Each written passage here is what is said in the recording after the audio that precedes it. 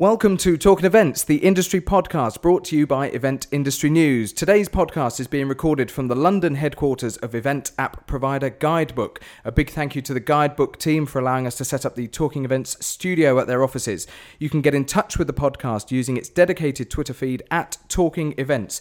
You can also watch a video recording of each podcast via the Event Industry News YouTube channel. On to today's episode. Today we're going to be talking about creating engaging events. What is engagement? Why do we even need to discuss it? Joining Talking Events today is Julius Solaris, founder of eventmanagerblog.com. Julius, good day to you, sir. Thank you very much for having me. And next to Julius, we've got Kevin Jackson, Vice President of George P. Johnson EMEA and President of the International Special Event Society. Kevin, thanks for joining us. Hello, good to be here. Both of the gentlemen sat at the Talking Events table this morning, have been responsible for putting together a new book that's available via the eventmanagerblog.com called Engaging Events. Let's talk a bit about the book, and let's talk, first of all, what do we mean by engagement? It's a word that's been used now for several years in the industry. What is it in its most basic sense? Well, the objective of the book was to sort of crack the code of this sort of overused buzzword that's engagement, and with witnessing the growth of technology supporting engagement as well, the sort of confusion has grown exponentially. And my objective with the book was to sort of set everything clear in the mind of event professionals in terms of whenever they wanted to start an engagement program. So I said to myself, we have to start from the basics and we have to really define what engagement means. And that's why I reached out to Kevin, and I wanted him, who better than him, to explain what we mean by that. And so I'll pass it over to him, because that's what happens in the book, actually. Well, as you do that, Kevin, as we pass over to you, let me read a little bit just from your opening couple of paragraphs in the book. And this says, when I think of engagement at events, I picture the lean forward moment where the audience are grabbed by something or someone that literally pulls them forward. I suppose the question is, how does one get to that moment? This must be a question that you ask every day at work, surely. It is. And it's a question we answer every day. And I think, as it says later on in that piece, so we've all been at events when we've been grabbed by something, and you can literally see the audience lean forward. But I think the thing is about engagement, it's different for every audience and it's different for every event. The thing that grabs one audience won't be the thing that grabs another audience. So what I say later on in the piece is you have to start with the audience. Like all good relationships, it's never about you, it's always about them. So what we are looking at is, what is the audience, who are they, and what are they really interested in? And then we build the program from there. And specifically, does the book reference or look at a certain type of event, or is it meant to encompass all types of events? Because events are very, very broad by their very definition. There's a broad spectrum here. Is there something in there for everybody? Absolutely. I mean, whatever we do at Event Manager Blog is for events. It's not meeting manager blog, it's not convention manager blog. So we talk about events in general, and we like to keep it general because we like to talk about festivals as well as conventions. Now, expanding on that, the concept that technology is bringing along is defining engagement, into more tangible ways. That's becoming sort of horizontal interaction between attendees. It's becoming vertical interaction with the speaker.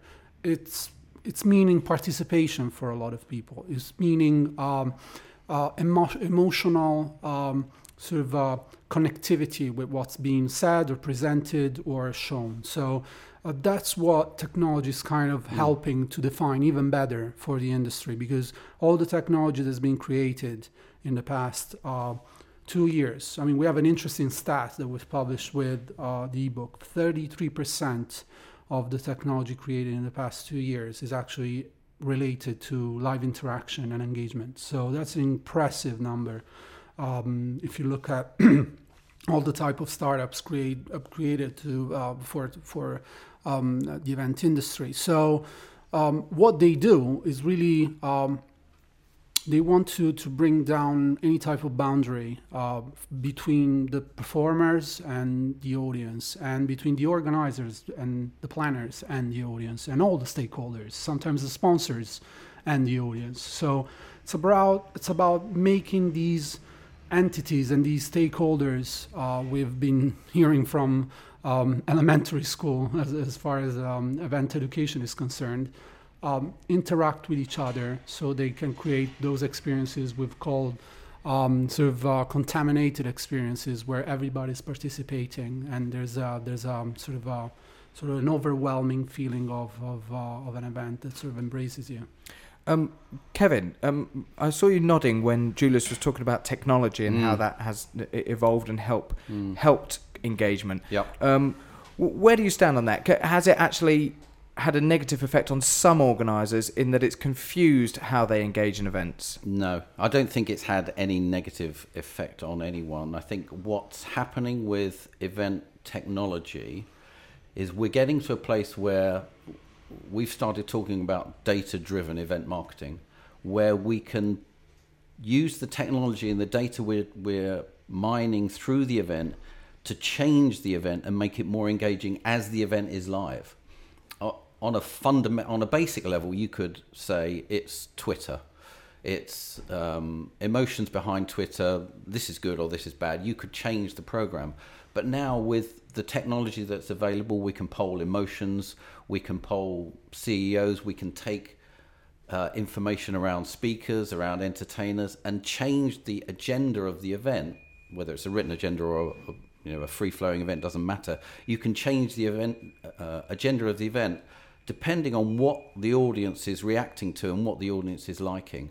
That is the ultimate engagement. We're liking this, we want to see more of it. We don't like that, we want to see less of it. There's engagement right there, using technology. And as you point out, great to be able to do that during the event and to be able to react in real time, as it were. But at the start of the podcast, you talked about knowing what your audience is interested in. Yep. So before we even talk about engagement at the event itself, what should organisers be doing in terms of research? How do they find out and decide upon the appropriate engagement processes to deploy at their event? How do they conduct that research?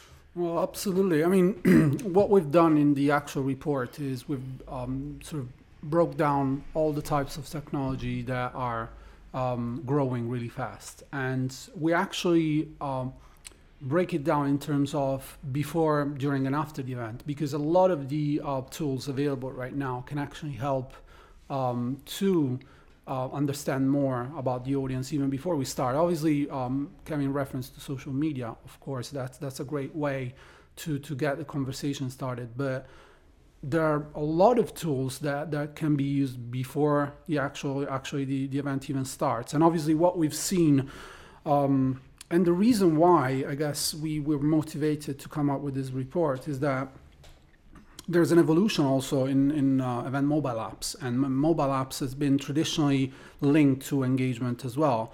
But we've seen a lot of mobile apps that started as show guides and as sort of a way to quickly consult the program while you were at events, to actually become full-fledged interaction tools. And they are becoming effectively the sort of interaction tool and engagement tool right before the event starts, where you can start already sort of learning about the speakers, talking in the back channel.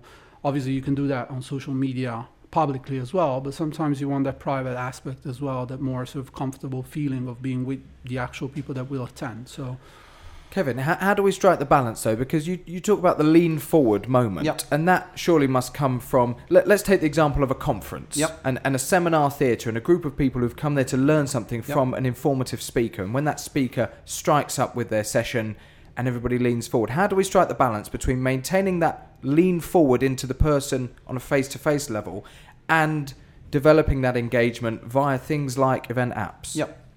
So I think there's a number of things. That answer isn't simple. There's a number of things. So if you're just passing on information, there's no reason for a live event.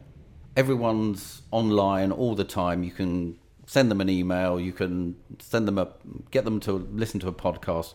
You don't need a live event. What you want a live event for is to engage people emotionally. That's the power of live events. It's the emotional engagement. So you've got to do something that is going to tweak, arouse, create emotional linkage between the thing that you're doing and the audience that you're presenting to.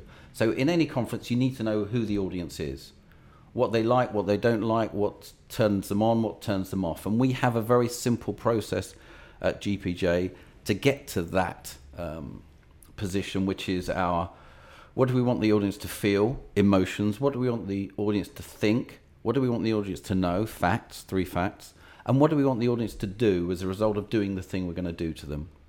And once we've got do and actions, everything else falls into line. The technology used is all around serving the main objective. So when we start off with, we think, how are we going to engage emotions? What is the emotional lean forward moment? How are we going to do that for this particular audience? It doesn't matter whether it's C-suite or employees or people from the street. What we need to understand is who they are and what is going to engage them emotionally. And of course, there's a spectrum of things you can do.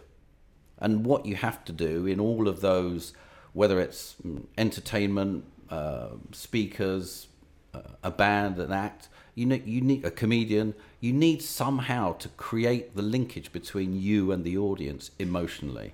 And once you've got that, the information flow, the connectivity, then you engage with social media. I mean, if you look at all of the audience that we engage with, look at a C-suite, an executive audience. They're the people who spend their day telling people what to do, deciding the strategy of the company, deciding the direction of the company. We sit them in a room and we talk at them. That's not engaging for them. They're not sit on their hands type people. They're get involved type people. So they need a device that's going to allow them to participate and almost direct what's going on the platform. They don't want to be sit and talk to. They want to have their moment where they can contribute to the direction of that event. So how are you going to do that? And it's the same for every single audience. It doesn't matter who they are or what they are. You can find a thing that is going to get them leaning forward. But first you have to understand who and what they are. One interesting fact, if I can add to that, Sure. about engagement and technology tools to stimulate live interaction. I was walking in Carnaby Street this morning in London, and I was looking at teenagers and all dressed like we used to dress in the 90s, right? So it's not something new. It's sort of a parallel that I can do with the technology because ARS has been around forever. It's probably one of the first technologies that's been used during live events and live television as well. So in terms of bulky tools that could help you to give your opinion about something. So, let's just clarify, ARS, audience response system. So, what we are. The great thing about that is that there is a great wealth of research that supports the use of these tools during within an education environment, but also within sort of more sort of entertainment-related environments. And what we've analyzed is like 5 major benefits that are science-backed and that support the use of technology during live sessions. So you were making an example of a conference. Actually using technology tools can engage better the attendees. So there's actual research that says, people are more emotionally connected if you do so. It would help them to come back to your event because as a result of their emotional connection, and helps the marketing as well to a certain extent because you're kind of involving them in the decision-making process, and that's linked to increased satisfaction levels and repeated attendance patterns. So those are great science-backed points that can justify the use of a tool. Now, I'm not a fan of going out and do shopping in terms of technology. There always needs to be a reason why we choose particular tools. So if there's no value proposition, if we're not adding value to our objective of, engaging with the C-level suite and get them to connect with our presenters, if the tool that we select doesn't help in that purpose, we shouldn't use it. We should use pen and paper, which is much better. That's my point. And I think the thing is, on top of that, just the effort to communicate with those people. We think when we've got those people in a conference room that we're going to pack the agenda, we're going to run speaker after speaker. No one can listen like that. We don't listen like that now. We've got second and third screen watching at home while we're tweeting and Facebooking while we're watching. Why is the audience any different? They're not. They can't concentrate for hours on end. Break them after 11 minutes. Don't have the finance director talking charts. If you're always looking from the audience perspective, what are they going to find interesting? Then there are certain things that you don't want to do because it's not going to be good for the audience. Yes, you have to cover those subjects, but you can find a more interesting and engaging way to do it. Well, let's bring in another element of the book, and this is actually one of the opening elements of the book that you wrote, Julius. And it talks about expectations of a particular type of event, and it says it references a conference again, and it highlights the fact that if you're going to a conference, you pretty much know what to expect. Yeah. Registration, session, lunch, session, special event, networking. That's it. You go on to say that's what we expect. Speakers and attendees are the only variables. Good speakers and attendees will probably result in a better event and vice versa. But we know so much about events before attending that impressing us is becoming an impossible challenge. Yeah. Is it an impossible challenge, Kevin? Or is this something that, because by accepting the fact that we're perhaps stuck in a bit of a rut and a format of doing things, that acceptance is the first stage to actually developing a better way of doing it? And that's exactly right. So knowing what to expect from the overall flow of the event is one, but actually knowing what you're going to expect when you get in the room, because there's a tacit agreement, no matter what the conference is, that you're going to start at one point, end at another point, but there's no real problem to solve. There's no real issue to discuss. And although some conferences discuss issues, they don't really, because everyone knows you're going to get to the end and everything's going to be tied up in a neat bow.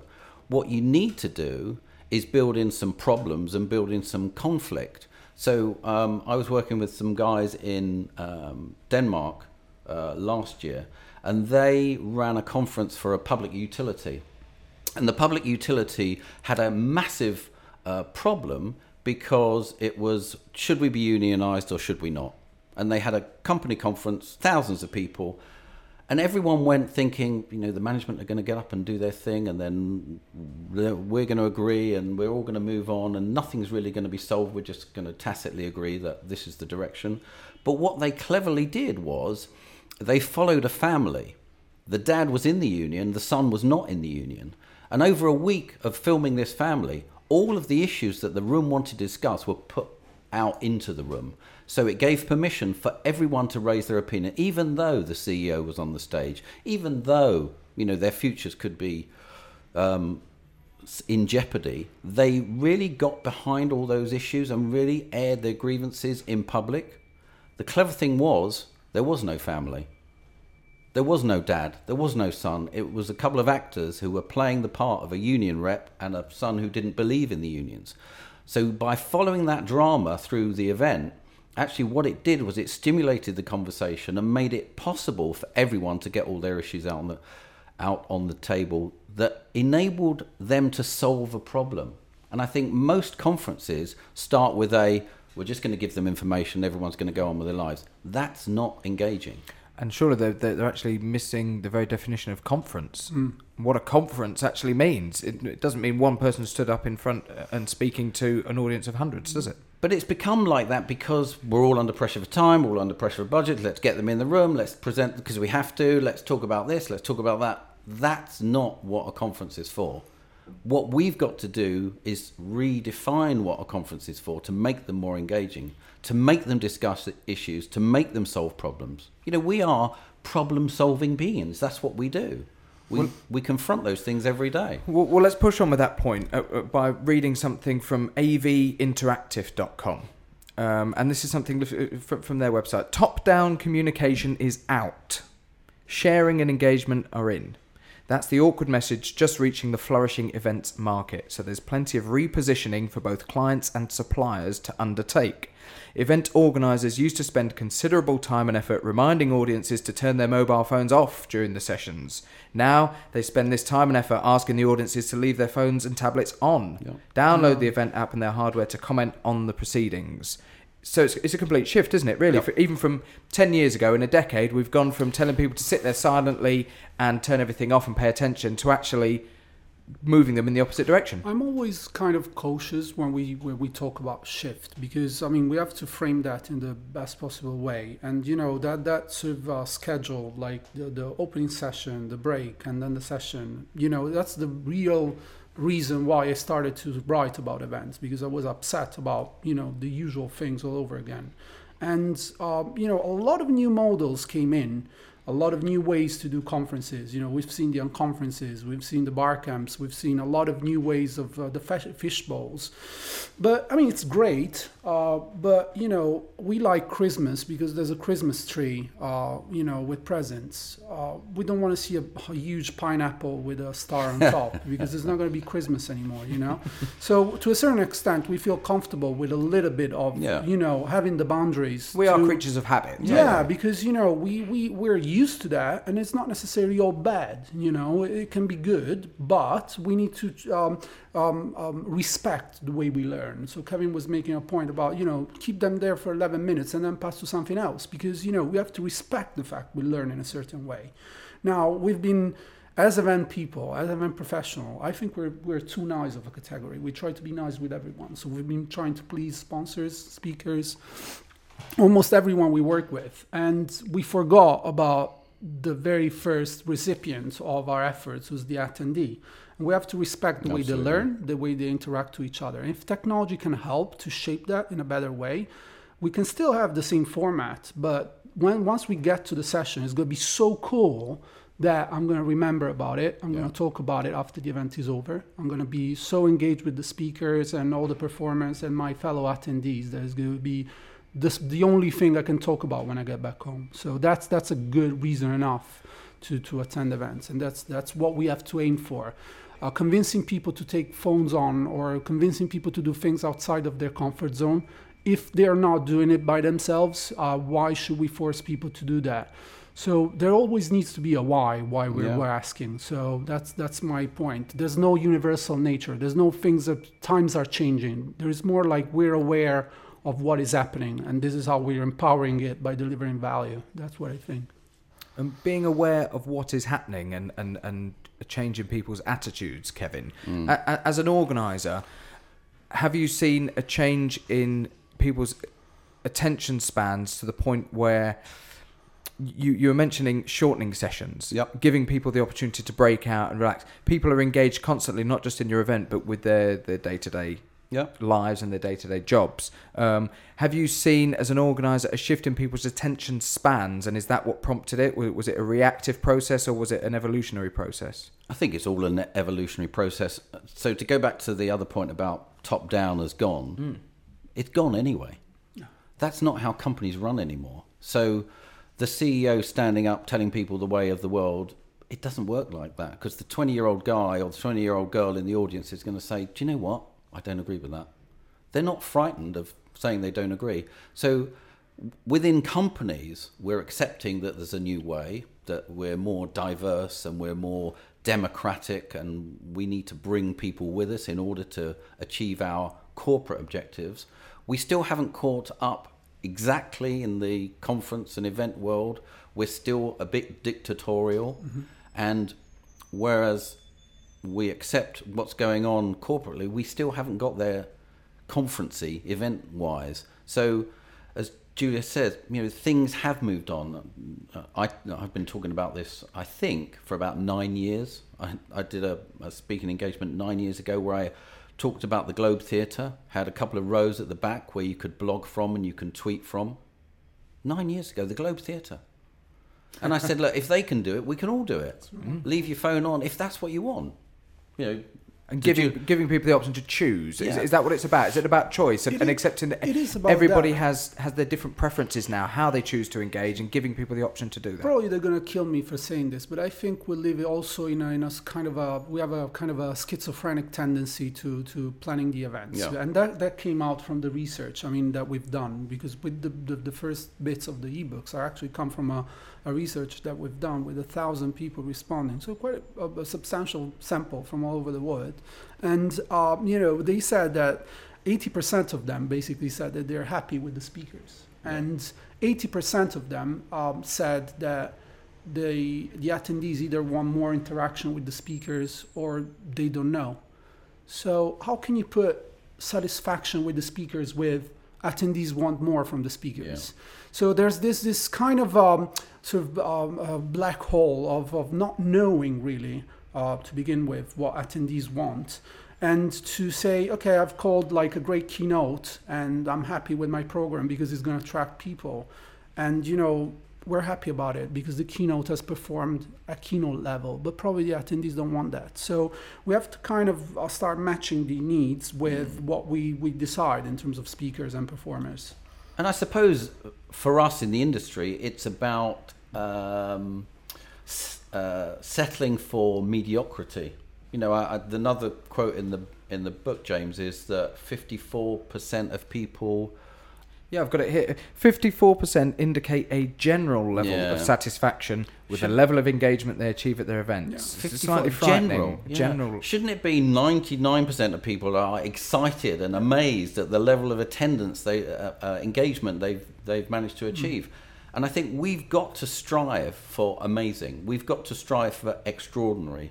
And I think what we've got to do is we've got to start, again, looking at the audience, working out what we can do, what's going to excite them, and using the relevant technologies to support that cause. You know, it's always going to be about the audience. What if an organizer doesn't have access to the relevant technologies? It's not about perhaps through budgetary constraints. So, and again, going back to talking about events on all different levels. Yeah. You know, small event organisers, you know, maybe organising a charity function, a fashion show, whatever it may be. How do we look at engagement in a non-technological sense? It's you know, we do an annual trend report, and one of the trends for 2015 was bring it back offline and use offline tools to stimulate that engagement. We've looked at ways to use pen and paper to stimulate engagement, to stick paper on the wall and get people to collaborate in a room environment. You know, it's learning. So you can use a tech tool that makes it probably faster and more convenient, or you can use, you know, pen and paper, which are perfectly fine. Or you can use an engaging speaker that knows the power of horizontal interaction, get attendees to communicate with each other. You know, it's funny enough. I've read, and the reason why we came up with this trend was because with mobile apps and all the networking buzz that we have, pre-event networking I was mentioning as well, all this pre-event networking, geofencing, and Bluetooth interaction and face recognition, and then we sit in the room and listen to a speaker and we don't even connect with the person sitting next to us. Actually, what we have to strive is like making that connection within the room as well, and not relying necessarily on technology tools, which can just seem awkward sometimes because I have to sort of approach someone. Oh yeah, I see you on the app. I've checked you on LinkedIn, instead of going and say hi, or getting someone within the event to facilitate that meeting, because that's our commitment as well. It's not just throwing people in the room. I think an event professional, you can tell a real event professional, because wherever you're in the room with them, they connect you with everyone else. Absolutely. Simon Burton, my great friend and colleague from Exposure, does a great thing when he hosts conferences. He talks about, you know, we've been brought up from an early age not to talk to strangers, not to talk to strangers, not to talk to strangers. And then at every trade show you ever go to, someone pops out and says, "Can I talk to you?" And of course everyone says no. And we run away. And we run away. And Simon connects everyone in the room by starting them talking to each other. He gives them permission to talk to each other. And that's the start. You know, it's a non-technology great way of engaging. And to Julius's point, you know, we do a thing in a room with Post-it notes, and there's nothing more exciting, there's no picture more dynamic than seeing thousands of Post-it notes in different colours, in different groupings, that people have put ideas on and created a dynamic event. It doesn't need to be technology, but it does need to be engaging. Are speakers... and again, I'm referencing conferences, but this could be anything. This could be it's performers. Performers, whoever is up there, the organisers seeking to engage their audience. Are they grasping the fact that their sessions should include opportunities for engagement? And how hard are organisers working with their performers to push that message? So everyone who knows me is going to groan when they hear this. I'm speaking at 24 conferences this year, the biggest of which is in Austin, Texas, 9,000 people. Yeah. But in all of those things, I'm doing my own thing. Yeah. No one's telling me, I mean, they're giving me guidelines and they're showing me what they want me to talk about, but it's really down to me. And what we don't do with speakers enough is audition them. Are they good speakers? They might know their stuff, but are they engaging? Are they going to be exciting? Have they got a performance? What is their content? Let's have a look at it. Mm-hmm. Let's work out what we can do as event professionals to aid that guy who isn't an event professional to make it more engaging, to create some interactivity, to create some moments of impact. You know, you don't always need to be highly impactful and highly engaging, because you can't live like that. So, you can't rush around on a high forever. There has to be emotional highs and lows during the course of the event and during the course of every presentation. So let's work out what those are and how we create those moments of impact, and then how we land that, how we get the audience to understand what we've just talked about, how we capture that so they can do something about it, and then how we go again. Yeah, that's engaging. I believe it's also about like the modern event planner and the modern speaker, because it's whenever I write about this relationship, I get thousands of angry comments, from event planners saying no, but it's the speaker's fault, and then speakers saying yeah, but it's the event planner's fault. So it's a very complex relationship, but it's both ends need to kind of modernize themselves. I mean, what I expect from an event planner is a brief on, are we going to use the mobile app for the Q&A, or do I need to bring my own tool? Is the Wi-Fi working in the room? What's the aspect ratio of the screen I'm going to use? All these questions is something that I ask as a speaker, obviously because I have a tendency of use technology. But yeah, modern speakers do use engagement tools. If the offline modern speaker is someone that connects the room immediately. They don't use any technology. Probably they don't even have a presentation. They just show up in the room and start connecting people offline. But that's the kind of modern speaker, someone that gets that it's not about showing up and being a diva or whatever, and just delivers something that is valuable for the attendees that showed up and paid the price to be there. The event planner, the professional event planner, and modern event planner, make sure that the speakers are enabled to do that. They empower speakers to create connections through technology or offline. Is the fact that 54% of organisers indicate a general level of satisfaction indicative of the fact that they don't spend enough time working with their performers beforehand to develop the content? Are they putting too much of a reliance just to book somebody? Yeah, we've got a great speaker here. Have you ever seen his presentation? No. That could be a good reason why, but the most sort of the stat from the report that sort of clears everything is the 90% of event professionals actually see engagement as priority for 2015. Yeah. So it's kind of even if they say they're happy afterwards, I don't care anymore, because 90% of you are saying this is my priority, and that to me means whatever I've tried before, I can be fairly happy with, but I need to improve by selecting the speakers better, by selecting the technology better, by thinking more about the concept that I'm throwing together, if it's innovative enough, if it's engaging people enough. So they see it, everybody sees it. We all attend conferences or events where we go out and we say not really, it wasn't really cool, and I spend a lot of money and time to be there. So but before we move on, I just want to clarify a couple of points here, because we've referenced some of these statistics, and we've quoted a few of them during today's podcast. Let's just look at exactly where these statistics and how these statistics have been sourced. Mm-hmm. Who do we survey to get these? The statistics are present in the report. It's a questionnaire that we've done to our community, which is a community on LinkedIn of 270,000 event planners. We got 1,000 respondents. We try to qualify them in terms of people planning events, actually. So we disqualified anyone not planning events, and suppliers, obviously, as well. So we have sort of an indication of, a sample size that is 1,000 respondents that actually were qualified and finished the actual questionnaire. And this is a global community as It well? is a This is not just in a refined area? It is a global community, so there's people obviously mainly in the US and English-speaking languages country, but from all over the world, and sort of very diverse sample, planning events of different sizes in completely different industries. So yeah, once again, about events, not necessarily about conventions or trade shows. Excellent. And I think it was important to qualify Absolutely. that and let people who are listening know that, this survey is very much, a representation of the broadest of the industry, and all the results are available in the report, and they're freely available for consultation if they want to have a look. But bringing things back to the content and the subject of today's podcast, which is engagement. One little thing that I often hear people having a whinge about, exhibitors. People who go to either a trade show or a conference that has an exhibitor or an exhibition element to it. And the level of engagement between attendees and the trade show exhibitors, or consumer show exhibitors indeed. Yeah.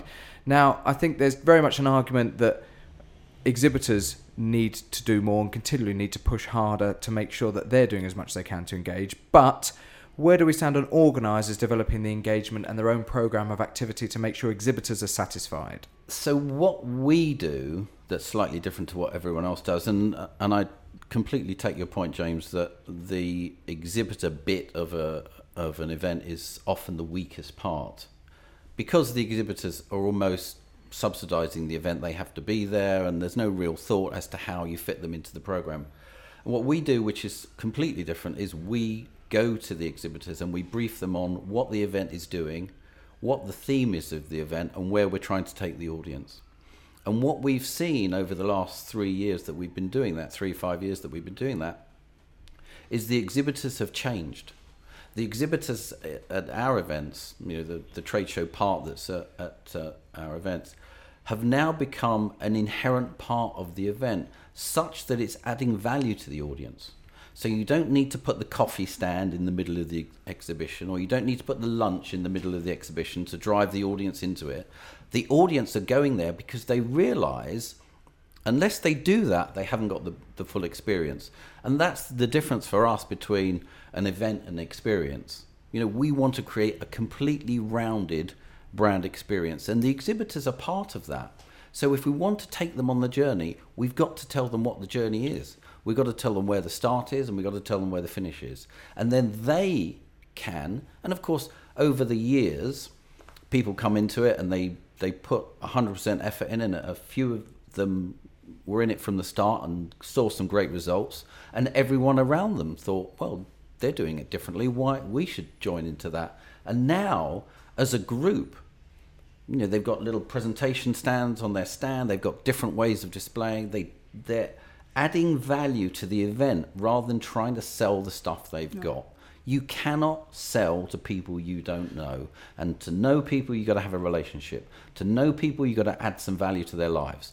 That's what the secret to exhibitors, trade show exhibitors at events is. I don't think there's a problem with exhibitors. I think there's a problem with exhibitions and trade shows. But it's not a problem necessarily. So it's a good evolution that they're having right now. Because obviously, as we were making the parallel with sourcing content online and sort of why should I attend a conference if I can find content online and just be there and find whatever I want, from the comfort of my home or my office. Why should I go to an event if there's no reason to connect? So the same thing is happening with trade shows. Even more so, because why should I choose to buy something based on attending whatever, a very noisy place where some salespeople are going to shout at me and trying to convince me to buy their product that is going to be freaking expensive for us.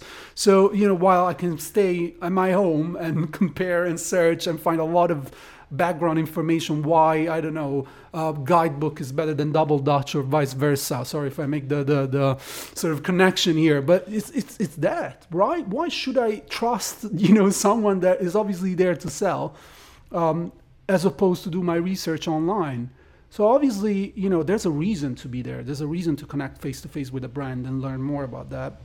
but it's not the traditional reason why we attend the trade shows Absolutely. because we used to attend trade shows because there was no other way to get in touch with these brands and actually learn about the new cool things. With content marketing and all the commitment that brands are doing online, the lead funnels are completely changing, and so trade shows have to change as a result. That's why we've seen models such as what we call the confibition, so where there's a strong element of content with the exhibition, and content and the exhibitors are sort of mingled together, and then big content announcements are made during the exhibitions. Exhibitors really strive to deliver value through their participation in the event, because what exhibitions are becoming, they're becoming the opportunity for brands to actually show the commitment they have for their customers, not just to show up and show off, but to really help that conversation. So I talk about sales all the time, and I talk about sales in context of exhibitions because we do lots of them. And the stat I love about sales is 80% of salespeople never follow up a call. So of all the connections you make at a trade show, 80% of those people say hello and they never go back to them. But 64% of buyers only buy between the 5th and the 12th engagement. Now, what that's saying to me is, one, you've got to try harder. And two, 5 to 12 is a relationship. You can't keep saying, I've got this product, it's this price. I've got this product, it's this price. Have you seen our brochure? 5 to 12 is you need to add value. You need to find a way of understanding what they're looking for, and you need to find a way of your product or service or company adding value to their lives, because you've got to have at least 5 or 12 contacts.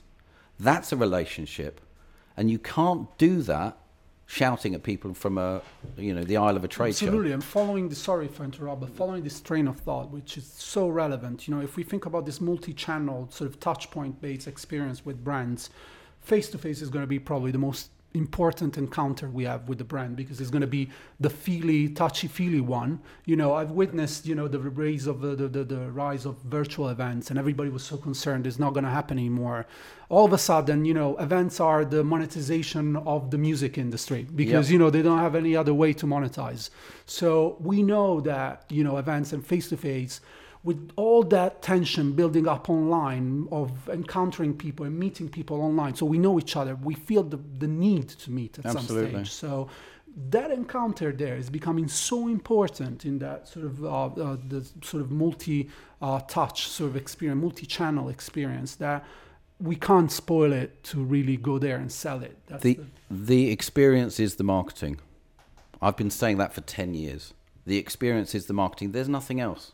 And if you look at the way advertising is going, some advertising is even filming experiences and putting those out there because they know the emotional connection.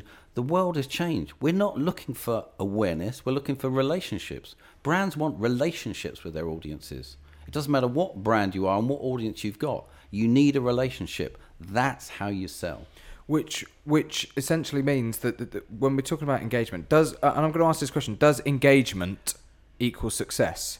Just because you've engaged them at the event doesn't mean it's a successful event. But if we're talking about building relationships, what we're essentially then saying is that we're not just engaging them before and during the event, but we need to be engaging them on an ongoing basis. Absolutely. And that's for organisers to take to any event. But I think that's the future of the experiences. The experience is the marketing. And to do that, you have to have a pre, during and post. You need to have campaignable thinking that isn't just the theme of the event, it's a communication platform. We're lucky in the event industry. We own our own media.